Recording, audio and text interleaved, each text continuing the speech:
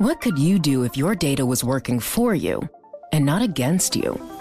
With Bloomberg delivering enterprise data directly to your systems, you get easy access to the details you want, optimized for higher-level analysis, and financial data experts committed to helping you maximize your every move. Our data is made for more, so you can show the world what you're made of. Visit Bloomberg.com/enterprise data to learn more. A note for listeners, this episode includes some disturbing descriptions of sexual acts and assault. If you have kids around, you might want to use headphones. And please take care when listening. If you've looked at headlines about Silicon Valley at all in the past year, you've likely heard of artificial intelligence and generative AI tools. Think ChatGPT or Stable Diffusion. They're touted as the next big thing, but the use of these applications can have a dark side. Many of them are open source and freely available, and users are able to alter publicly available photos of people, including images taken from social media, to depict events that never happen in real life. These images are called deepfakes, and oftentimes they're being altered in sexually explicit ways. While the photos are fake, the harm is real. In many cases, the victims are young people who don't know the images exist until someone they know discovers them online. Bloomberg investigative reporter Olivia Carville went to a town in New York where this happened. In terms of the impacts to the young woman, nightmares, one of them lost over 20 pounds from stress. A number of them started carrying pepper spray in their handbags. 2 of them started carrying knives in their handbags, and they still feel a sense of trauma from what happened. As awful as these photos can be, law enforcement and victims have found it difficult to use the laws currently on the books to bring the people making these images to justice. Bloomberg cyber reporter Margie Murphy says prosecutors can find themselves in a bind. It's still incredibly blurry. A lot of people within law enforcement that I spoke to for the story all said that it feels really mishmash at the moment between state laws and federal laws, and that the law really hasn't kept up with the technology in this area. Olivia and Margie are here to detail their Business Week investigation.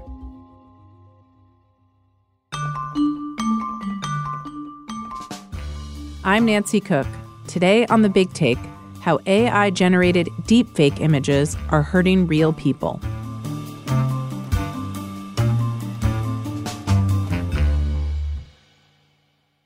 So, Margie, let's define the terms that we're going to talk about. What is a deepfake photo? So a deepfake photo is a picture which has been digitally manipulated to depict an individual doing something they didn't. And that's using a deep learning model, so artificial intelligence, that's where the deep comes from.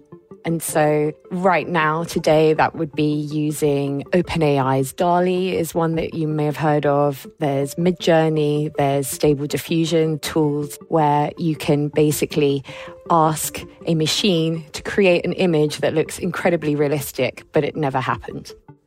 And what is generative AI as you talk about it in the piece? The generative AI that we use at the moment tends to be using text to image. So it's the ability to kind of type in and say, picture of person eating an apple, and the machine can generate that image for you. But, no photograph was ever taken, but it looks incredibly real. And Olivia, you open your piece with a chilling story out of New York. Can you tell us what happened? Yeah, sure. So I work on Bloomberg's investigations team and had been interested in deepfakes. I think for most of the world, we came to learn about what a deepfake image is from that iconic shot of the Pope in a puffer jacket. And I did a lot of research around deepfakes and then partnered up with Margie, and we decided to try and find a case which illustrates just how damaging this technology can be. And we found that case in Long Island, a suburb of New York City. This is one of the first deepfake-related convictions in US history. And what happened here is a young man decided to use software tools on the internet to manipulate, doctor, alter images of girls from his high school. He targeted about 40 different girls that he went to school with and did so in very horrific ways. In some cases, he digitally undressed them. He put their faces onto the bodies of women engaging in sex acts. He used photographs from when they were as young as 5 years old. And this case really shows us just how difficult it is to lay charges against an individual who created fake or deep-faked pornography. And do we have an inkling about who was the person responsible for this? Yeah, that's one of the most interesting parts of the case, we felt, is that the young woman who had been targeted in these images actually investigated who was behind them because they felt that authorities weren't doing enough to track him down. The story really starts on New Year's Eve 2020, where a group of young women in Levittown came to discover photographs of them had been altered, manipulated, turned pornographic in nature and uploaded to this website. The website has a very graphic internet address name. That's comeonprintedpics.com. And on New Year's Eve, this group in Levittown actually started discovering their images had been uploaded to the site, and word got out. They began messaging one another, sharing a link to the website, and discovered just how horrific some of these images and the content that had gone up on this website had been. In some cases, the poster was talking about raping and murdering the girls. And so it was that New Year's Eve that they first started reaching out to the police. And throughout the course of 2021, the young women themselves were investigating who was behind this, who had uploaded all of their photos, altered them, turned them pornographic, and posted them onto this website. And a lot of them came to the conclusion that they knew who it was, that they knew who the suspect was. They believed it was a man that had attended school with them, a former classmate, an actual friend of many of theirs as well. They recognised his handwriting in some of the images. They recognised his writing style in some of the captions on the website that he posted their images to. And it was the young woman who actually took his name to the police and said they believed he was behind it all. And Olivia, how old were these young women when this happened, and how old are they now? Most of the young women were around 18 or 19 years old when they discovered this website. It was the year after they graduated from high school in Levittown, and today they're around 22 or 23 years old. Did they have a hard time getting the authorities involved in this, including the local police, and making sure that they knew it was a problem? I think there was definitely a frustration that the police, the families felt at least, weren't moving fast enough to try and do something about this case. It's important to remember that cyber harassment cases or online vulgarity isn't really high on police priority lists. In this example, you had an individual who was creating fake images, and there's no real law that says what he was doing was illegal. So while it was grotesque and you'd look at the site, and certainly the women that I talked to were disgusted by what they saw, but the difficulty is that there are no laws in the US that said what this young man was doing was actually illegal.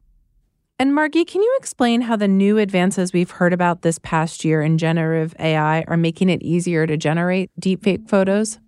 Yes, so the new advances have just improved the look of these pictures. So they just look incredibly realistic now in a way that a few years ago when we first started hearing about deepfake and deepfake pornography, they just didn't quite look as convincing. And secondly, a lot of the tools that have come out are open source, which means it's really easy for people to download the model, train the model themselves.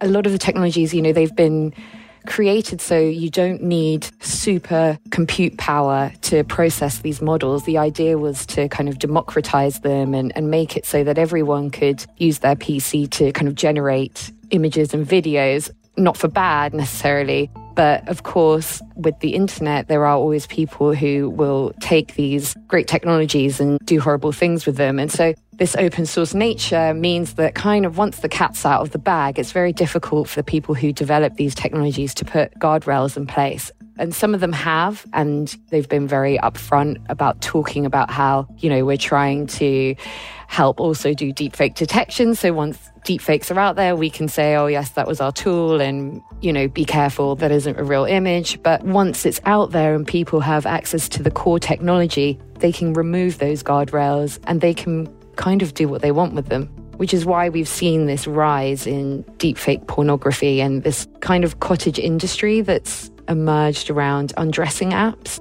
which have just proliferated across the internet. Olivia, you spoke to many of the women affected in this New York case. What did they say about how it impacted them and what they kept trying to do to call attention to it? I think one of the scariest things for some of the women I spoke to was just how realistic those images looked. They looked at the photo where they recall taking it and they were wearing a bikini or a t-shirt, but the image that had been uploaded to this website, it showed them completely naked. And in some cases, the breasts that had been imposed on their bodies were actually so realistic looking that they believed that other people would think it was really them. And I think that's what was one of the hardest parts for some of the young women involved. And others, they were just scared. To be honest, that was, I think, the biggest emotion that came from the young woman that I talked to was a fear of men, a fear of the internet. Not only were their photos uploaded to this awful site, but in some cases the poster was actually encouraging users of this site to reach out to the girls individually, to contact them directly. So he posted their full names, their addresses, their social media handles. I talked to a lot of parents as well because of the sensitive nature of the case, and the emotion I got was just raw anger and also frustration that what happened took their daughter's innocence away. And they felt let down by the authorities because of how long it took to resolve the case and how challenging it was to prosecute it. Because through the eyes of the parents and their daughters, this was a crime. They didn't care about the nuances of the law or the fact that the law hadn't caught up with the deepfake technology. What they cared about was the fact that the prime suspect was in their community and no one was doing anything about it. So in terms of the impacts to the young woman, nightmares, one of them lost over 20 pounds from stress, a number of them started carrying pepper spray in their handbags, 2 of them started carrying knives in their handbags, and they still feel a sense of trauma from what happened.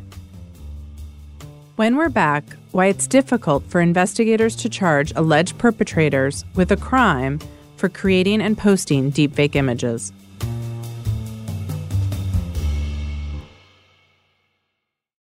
Success is more than the final destination. It's a path you take one step at a time. It's discipline, it's teamwork, and it's the drive and passion inside of us that comes before all recognition. It's what Stifel's been doing for over 130 years. Quietly, yet strategically, Stifel's become one of the fastest growing wealth management and investment banking firms in the country. Our financial advisors go beyond traditional wealth management to provide clients with direct access to one of the industry's largest equity research franchises and a leading middle market investment bank, because success is the drive it takes to keep climbing, the passion to keep investing, the best of each of us made better by the best in all of us.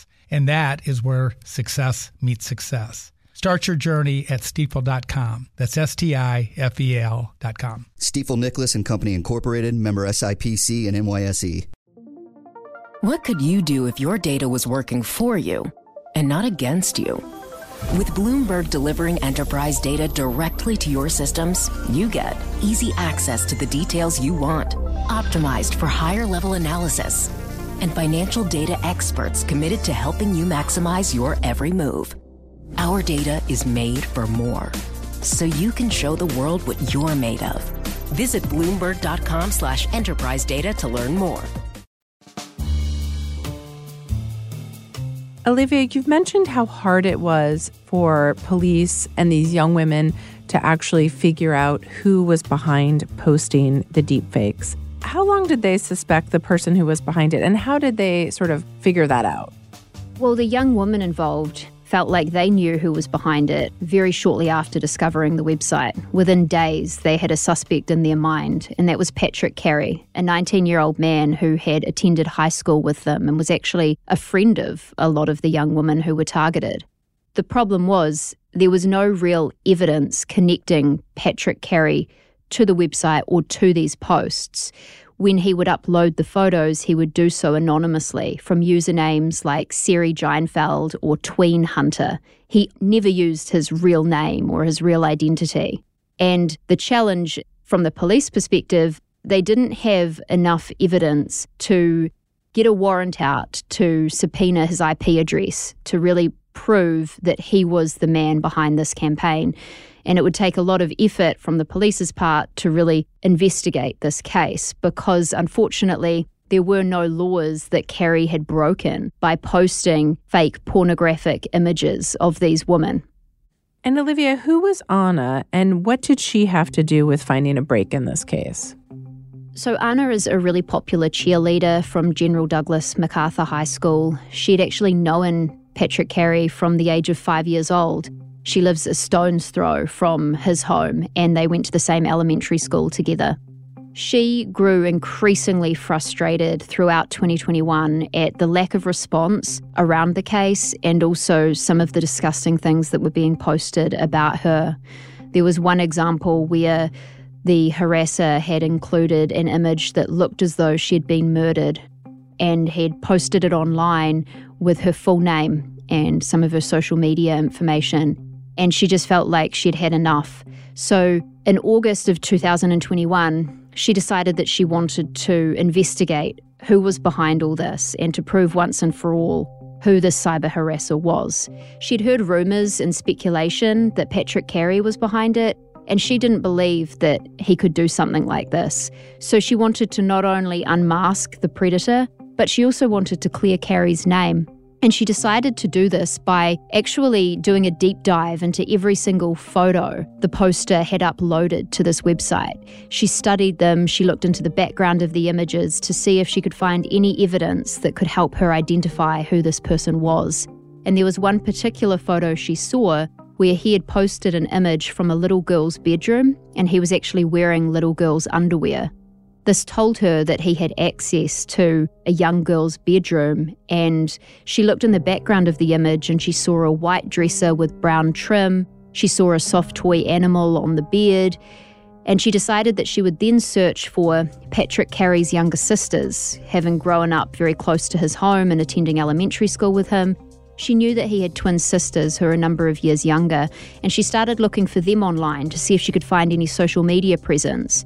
And she actually found one of his sisters posting TikTok videos from exactly the same bedroom. It had the same dresser with the same brown trim, the same soft toy animal on the bed. And that's when she realised that a person that she believed was a friend of hers, a classmate, someone who'd she known for almost her entire life, was behind all this. She took that evidence into the police station in late August, and it was September 5th that Patrick Carey was arrested. The lead detective on the case actually went over to Carey's house, knocked on the door with some of the printouts of this particular website and some of the posts that had been made, and he began reading them out aloud to Carey, who was at home with his mother, and he admitted that he was behind it all. Prosecutors say Carey created 14 different profiles, posting these deep-faked images from August 2019 to September of this year when he was arrested. He'd been charged with low-level harassment violations and obscenity, which is a pretty old-school charge that was really, the prosecutors didn't feel like it was going to stick.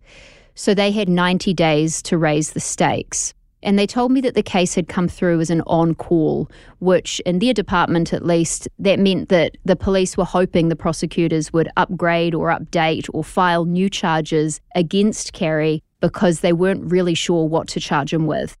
And we should say you reached out to Patrick Carey for comment and he didn't respond to you. You spoke to the district attorneys in this case. What did they say about what it takes to charge someone for posting deepfake photos? The two district attorneys that actually handled and investigated this case were really surprised when it landed on their desk and they realised, the depravity of some of the content, just how disgusting some of these posts were, and the fact that there were no real charges that they could lay against this individual. I remember one of the district attorneys telling me that she was scared that reading through some of Carey's posts, she was afraid that this behaviour could go offline, as in he could commit real crimes in the real world, not just as an anonymous predator online. So she wanted to ensure that they could raise the stakes on the charges that had been filed against Carrie. But the challenge they realized is there were no charges. There was no charge that they could turn to that said it was illegal to post fake pornographic content of young women on the internet. So they had to get creative. They studied the penal code. They read through every page. They looked at every single photo that Carrie had uploaded to this website, studied the background of the images, studied what was in the images. And finally, on October 5th, they found a crack in the case, which is they found one real nude image of a 14-year-old girl's genitals. That meant that Patrick Carey had posted child sexual abuse material online, and that was prosecutable. So the charges were upgraded to CSAM charges. And CSAM here, we're referring to child sexual abuse materials. So Margie, briefly, what laws are out there now in the U.S. that cover photo sharing? What's protected and what's illegal? So there's currently no federal law that criminalizes the sharing of fake pornographic images in the US. That doesn't mean that someone sharing these kind of images won't be prosecuted, because there are varying state laws under kind of revenge porn. There are new bills that are being brought in about deepfake images, but there isn't this strict federal law. So this is why we had these issues with the prosecutors. When it comes to children, so child sexual abuse material, that is banned. So there is a federal law saying that you cannot generate child sexual abuse material. However, it's a narrow law, and the problem is that a lot of these AI generations of children are just nude images, which you wouldn't prosecute someone who's posted a picture of a child in the bath or on the beach. And in the same way, there isn't a precedent for prosecuting anyone who generates an image of a nude child. So there has to be a very explicit abuse being depicted in the image, which is kind of given a lot of people credence to just have had the misfortune of looking at a lot of forums where people are sharing tips on how to generate these kind of images. You can see in the comments that they feel quite emboldened by this law. So it's still incredibly blurry. A lot of people within law enforcement that I spoke to for the story all said that it feels really mishmash at the moment between state laws and federal laws, and that the law really hasn't kept up with the technology in this area. At the same time, the young women and prosecutors in New York were trying to track down who was posting these deepfakes, there were other people investigating the site. Who were they? For a few years, actually, there had been a group of people who had had similar experiences as those girls in Levittown, victims who had had their pictures posted, or simply just people who had heard of the website and were repulsed by it. And what we found out was one of the key people in investigating the website was Will Wallace, who's a former police officer who's living in New Zealand and had been working for years on trying to uncover some of the users for similar reasons as the Levittown women. I think for me, the craziest part of the reporting process of this story was that moment that we realized this vigilante movement to shut down Come On Printed Pics coincided with the investigation that the young women from Levittown were doing to try and identify their harasser. I remember I was driving back from Levittown to New York City. It was late at night, it was raining, and I called Margie and had her on speakerphone, and I was telling her everything I'd learned from an interview, my first interview with Anna, where she described how she actually discovered Patrick Carey was behind this website. And Margie jumps back in and tells me that there's been a vigilante movement of trolls and hackers and a former police detective from New Zealand, which happens to be where I'm from, that had been involved in trying to shut this website down for the past, 2 or 3 years. He had been tipped off by former police colleagues that there was a case they couldn't crack, a woman who'd received years of abuse from people sending her pictures of her photos next to their genitalia. They were sending it to her parents, to her boyfriend. That caused the end of her relationship. And after he'd done one case, he just got a kind of obsession with the website because he couldn't believe that it was still up and running. He was adamant that he could find out who was behind this vile site, and he kept trying to alert journalists. He was alerting law enforcement in different parts of the world, and he was just getting nowhere. And so after months and months of frustration, he decided to look into the admin himself to try and put some heat on him. And he decided to publish a blog exposing who was behind it and detailing his investigation into how he uncovered who it was. We were both just so shocked and surprised because in journalism, you always hope that the stars are going to align and that you can have an intersecting narrative of two different stories happening at the same time, but it never really happens. And it did in this story. We could explain to readers not only what happened in Levittown in this one very specific case, but the broader global picture of a group of online vigilantes who were targeting this website, joining forces digitally from around the world to shut it down. And you spoke to Will Wallace about the apparent administrator of the site, Scott Trancosta, and what Will did to try to get the site taken down. Here's Will. It wasn't likely that law enforcement were going to intervene at that point. It was pretty much sort of chasing Scott around the internet and finding out who the providers were and reporting him to the providers. There's so many services at someone's fingertips that it is quite easy, particularly if you have the skills and knowledge, just to shift to a different provider. That is one of the issues where it's kind of people on the internet having a go at getting rid of a website, is that you're always going to be doing that. Whereas with law enforcement intervention, they have a lot more levers they can pull. I don't know if it will end. I don't know if the service will ever get taken down. But at least I feel as though I've done my bit, and that's to create more accountability. After the break, the outcome of the Levittown case and why AI technology keeps outpacing regulation.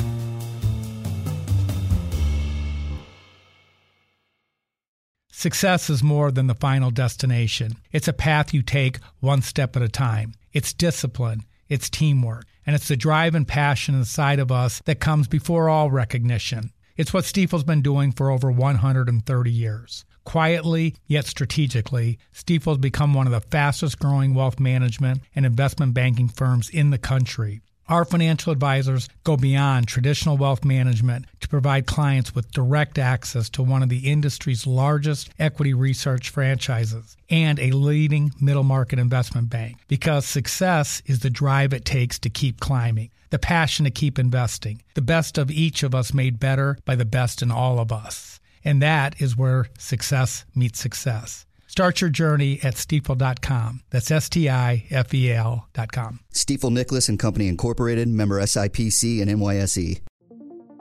What could you do if your data was working for you and not against you? With Bloomberg delivering enterprise data directly to your systems, you get easy access to the details you want, optimized for higher level analysis, and financial data experts committed to helping you maximize your every move. Our data is made for more, so you can show the world what you're made of. Visit Bloomberg.com/enterprise data to learn more. Olivia, in an interview later on with one of New York's DAs, you found out that there was more to the story with Carrie's deepfakes. What happened? Yeah, so this interview was done in the Nassau County Courthouse. I was talking to both of the district attorneys who have been involved and investigated this case, Kelsey Laura and Melissa Scannell, and we were talking through their investigative process and how they came to increase the charges against Carrie, how they investigated what really happened. And I recall towards the end of the interview, I asked them if they'd ever contacted the administrator or owner of the website or tried to get the girls' photos removed. And they told me that after his conviction, there was one final task they wanted to do, which was to reach out to the person behind this horrific website and ask them to remove all photos and all posts that Carrie had ever made associated with his usernames. They were going to do that by sending the administrator Carrie's certificate of conviction and saying these posts resulted in criminal conduct, please remove them all. But when they went to do that, the website was offline. So just days earlier, William Wallace and the Vigilantes' mission had been successful and this website had gone dark. So the district attorneys felt like there wasn't really any more that they needed to do. The photos had been removed, the posts were no longer there. But during that interview, I informed them that actually this website had moved to a different domain, a different URL, and all of the posts of the Levittown girls were back up online and visible. And I remember Melissa her jaw dropped, and she was so angry and also shocked and confused at the same time. And she was speaking very eloquently and calmly throughout the interview. And she just stopped and said, What do you mean they're still there? And Margie, did anyone associated with running any of these sites respond to you when you contacted them? They did. After a long while, we did a lot to try and contact Scott Trent Costa. It took a few months, and eventually they responded to a kind of long email where we asked a lot of questions and laid out the story and that we were going to name them. And they called me a weirdo, which is one of the strangest responses I've ever had. They pointed out that it was very strange for me to want to name anyone and that I should not be focusing my time on exposing someone's identity. We know that the admin has spoken to some of the vigilantes before, and they have had similar responses, very odd responses like, why are you trying to ruin my business for me? You should just leave us alone. What's wrong with us having our kinks? And Olivia, where is Patrick Carey now? He was sentenced to 6 months in prison, 10 years probation, and lifetime sentence as a sex offender. This means he can't own a smartphone, he can't own a device with a camera, he can't live within 1,000 feet or be within 1,000 feet of a school or a playground or a place where children are. And surprisingly, in August, I found out he'd actually been released after 4 months with time off for good behaviour, and he's back in Levittown. One of the young women who opened our story, Cecilia Luque, she was driving along the street and she saw him walking down one of Levittown's main drags. He had on a brown hoodie, he had headphones in, and she started immediately crying. She was so scared to see him. And then as she drove on, she felt anger and she decided to stop and turn her car round and go back. She wanted to confront him. She wanted to yell at him. She'd been a close friend of Patrick Carey's throughout high school. So she did a U-turn, turned her car back around, and he'd disappeared. She carried on driving for a number of minutes, looking down all the side streets to see where he would have gone, but she never saw him again. At his sentencing, one of the young women I talked to actually read out a victim impact statement. Her name is Kayla Michelle, and she was the only young woman who testified at his sentencing.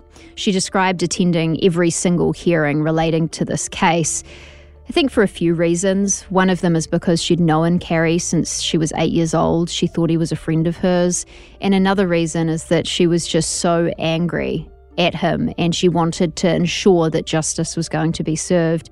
So during my interview with Kayla, who is now 23 and still lives in Levittown, we talked about the moment that she actually had the courage and bravery to read out this victim impact statement in court. And she described to me how nervous she was, that she'd written down what she wanted to say and the piece of paper was shaking in her hands, that she had to take 3 deep breaths before she was strong enough to talk, and that she looked directly at Patrick Carey in court and he refused to make eye contact with her.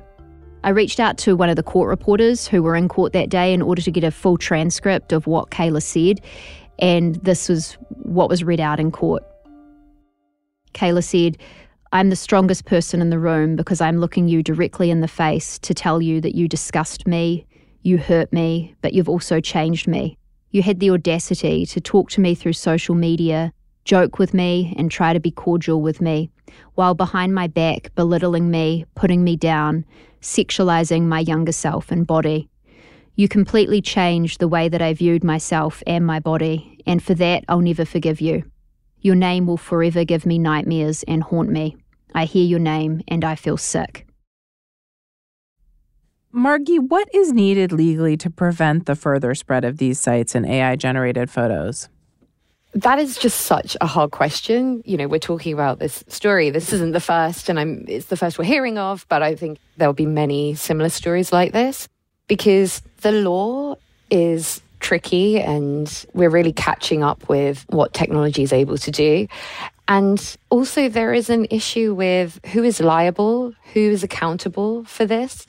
So it's not just the users of the technology who are generating these images. They then have the ability to post them online. And then the owners of these websites aren't really liable under Section 230, which means that as a website or blog, if a user is posting something that's criminal, they're not going to be held liable for it. But they're enabling this whole forum for thousands of images to be uploaded. I think that the reason why that question is so hard goes back to that age-old Silicon Valley mantra of move fast and break things, where this technology was rolled out before legislators, regulators, the public really understood its power. So now, as we're seeing states trying to catch up to these new tools, they're creating new laws that, as Margie and I reported, we looked across the United States and saw all the different portions of legislation that have been created to try and target deepfakes. But we've got a patchwork across the country now. Some states have civil statutes, some have criminal statutes, some only target election-related deepfake content, which is a subject we haven't even had time to address on today's podcast. But other statutes are just amendments to existing revenge porn laws. So no one's really figured out the right way to solve this problem yet. In October, we saw President Biden announce a new executive order to target artificial intelligence and ensure that it was illegal, that you couldn't use these tools to create child sexual abuse imagery, child porn, or intimate imagery of individuals doing things that they never really did. And we don't actually know when these are going to be implemented or how they're going to be implemented. That's the big question right now. Olivia, Margie, thank you so much for joining us. Thanks for having us. Thank you so much. Thanks for listening to us here at The Big Take. It's a daily podcast from Bloomberg and iHeartRadio.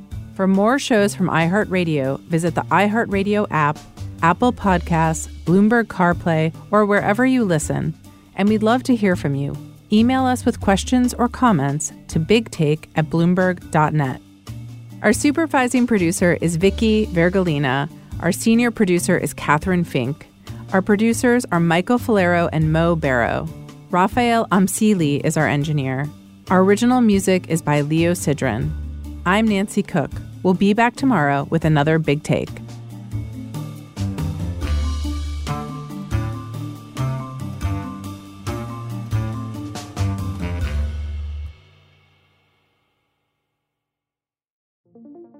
What could you do if your data was working for you and not against you? With Bloomberg delivering enterprise data directly to your systems, you get easy access to the details you want, optimized for higher-level analysis, and financial data experts committed to helping you maximize your every move. Our data is made for more, so you can show the world what you're made of. Visit Bloomberg.com/enterprise data to learn more.